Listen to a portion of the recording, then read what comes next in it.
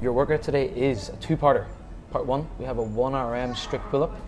In part 2, the Metcon, we have 50 double unders, 25 pull-ups, 50 sit-ups, 40 doubles, 20 pull-ups, 40 sit-ups, 30 doubles, 15 pull-ups, 30 sit-ups, 20 doubles, 10 pull-ups, 20 sit-ups, and finally 10 double unders, 5 pull-ups and 10 sit-ups.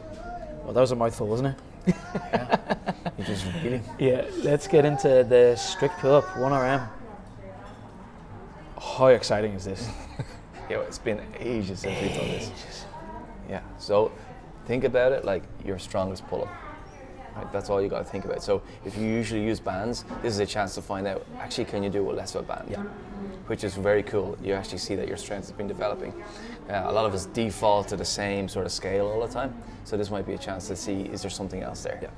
If you have a strict pull-up, then you're asking yourself, can I add weight to my body? Even if it's stick 1.25 plate in your pocket and see can you do it. I like recommending the D-Heart, put a band around your neck with the Flavor Flav. Yeah, like full 50 Cent there with it banging off her chest. Yeah.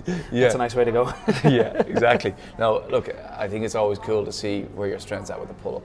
And I think if we're seeing this going up, then the part 2 of the workout, this style of workout just gets much easier. We all know that.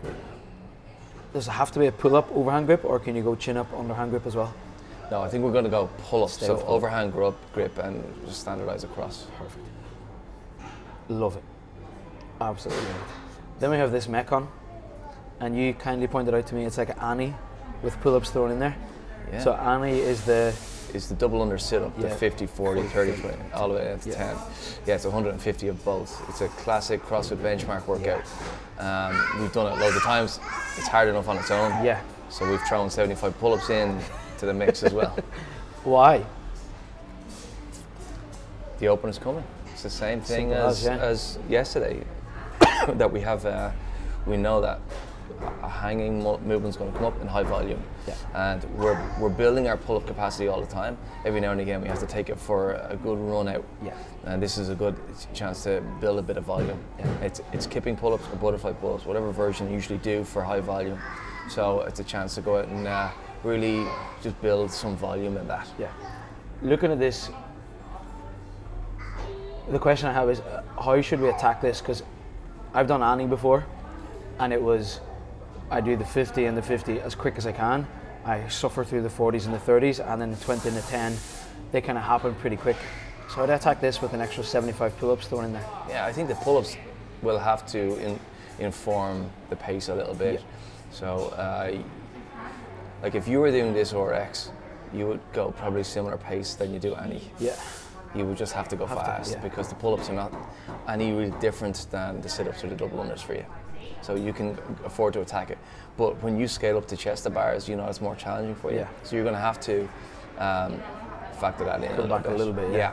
So it's probably not rushing the 50 double unders and saying smooth and unbroken and getting straight to work. Because if you've got little breaks in the pull-ups, it's going to naturally allow the breaks to come in. Yeah.